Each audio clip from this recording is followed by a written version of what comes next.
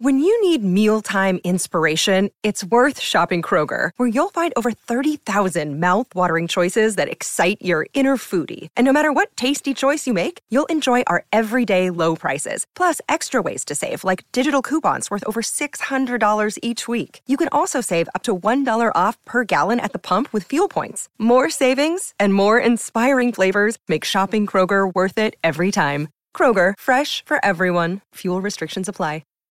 Well, howdy there, Internet people. It's Bo again. So today we are going to talk about the impeachment of the Secretary of Homeland Security and what may happen next or not happen next.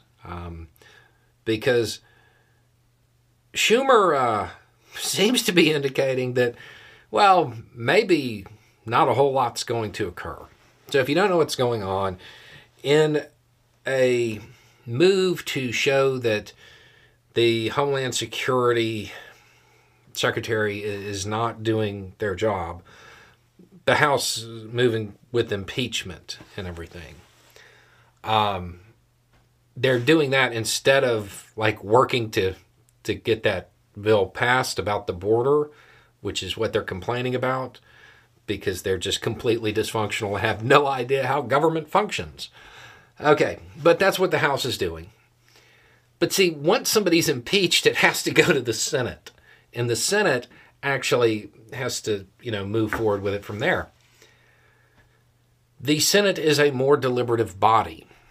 The Senate is also currently led by Schumer, a Democrat, who has very little interest in appeasing the House Republican games. There's no benefit to the country, to the Senate, or to the Democratic Party for him to move forward with it. There's literally nothing that is beneficial to it. And let's be real, it's not even the House Republicans that wanted to move this forward. They're doing it because they were told to by Trump. That's the only reason they're moving forward with it. It's not a real proceeding. So Schumer seems to be indicating that, well, they'll consider it because Senate rules say they have to, but how they consider it, well, that may take some time. There's nothing that forces the Senate to really consider an impeachment like this. It's not there. So they don't have to. So it is possible, and I would suggest likely at this point, that Schumer decides to throw up some roadblocks and slow this whole thing down. Might even slow it down to the point to where it doesn't even occur until after the election. And realistically, with the way House Republicans are undermining Republican priorities, like real Republican priorities, I don't think that the leadership in the Senate, the Republican leadership, is going to care that much.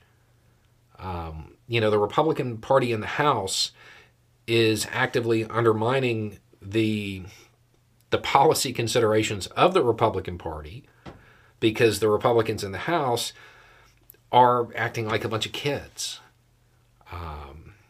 You have a group that is trying to maintain some semblance of a conservative party. You have those that are just plain obstructionist, and then you have that group that's just doing whatever Trump tells them to do. None of them are actively working for the U.S. None of them are actively working for Republican priorities or even their own constituents. So it doesn't seem like the Republicans in the Senate are really going to put up a whole lot of fight over this. Just throw up the roadblock and forget about it.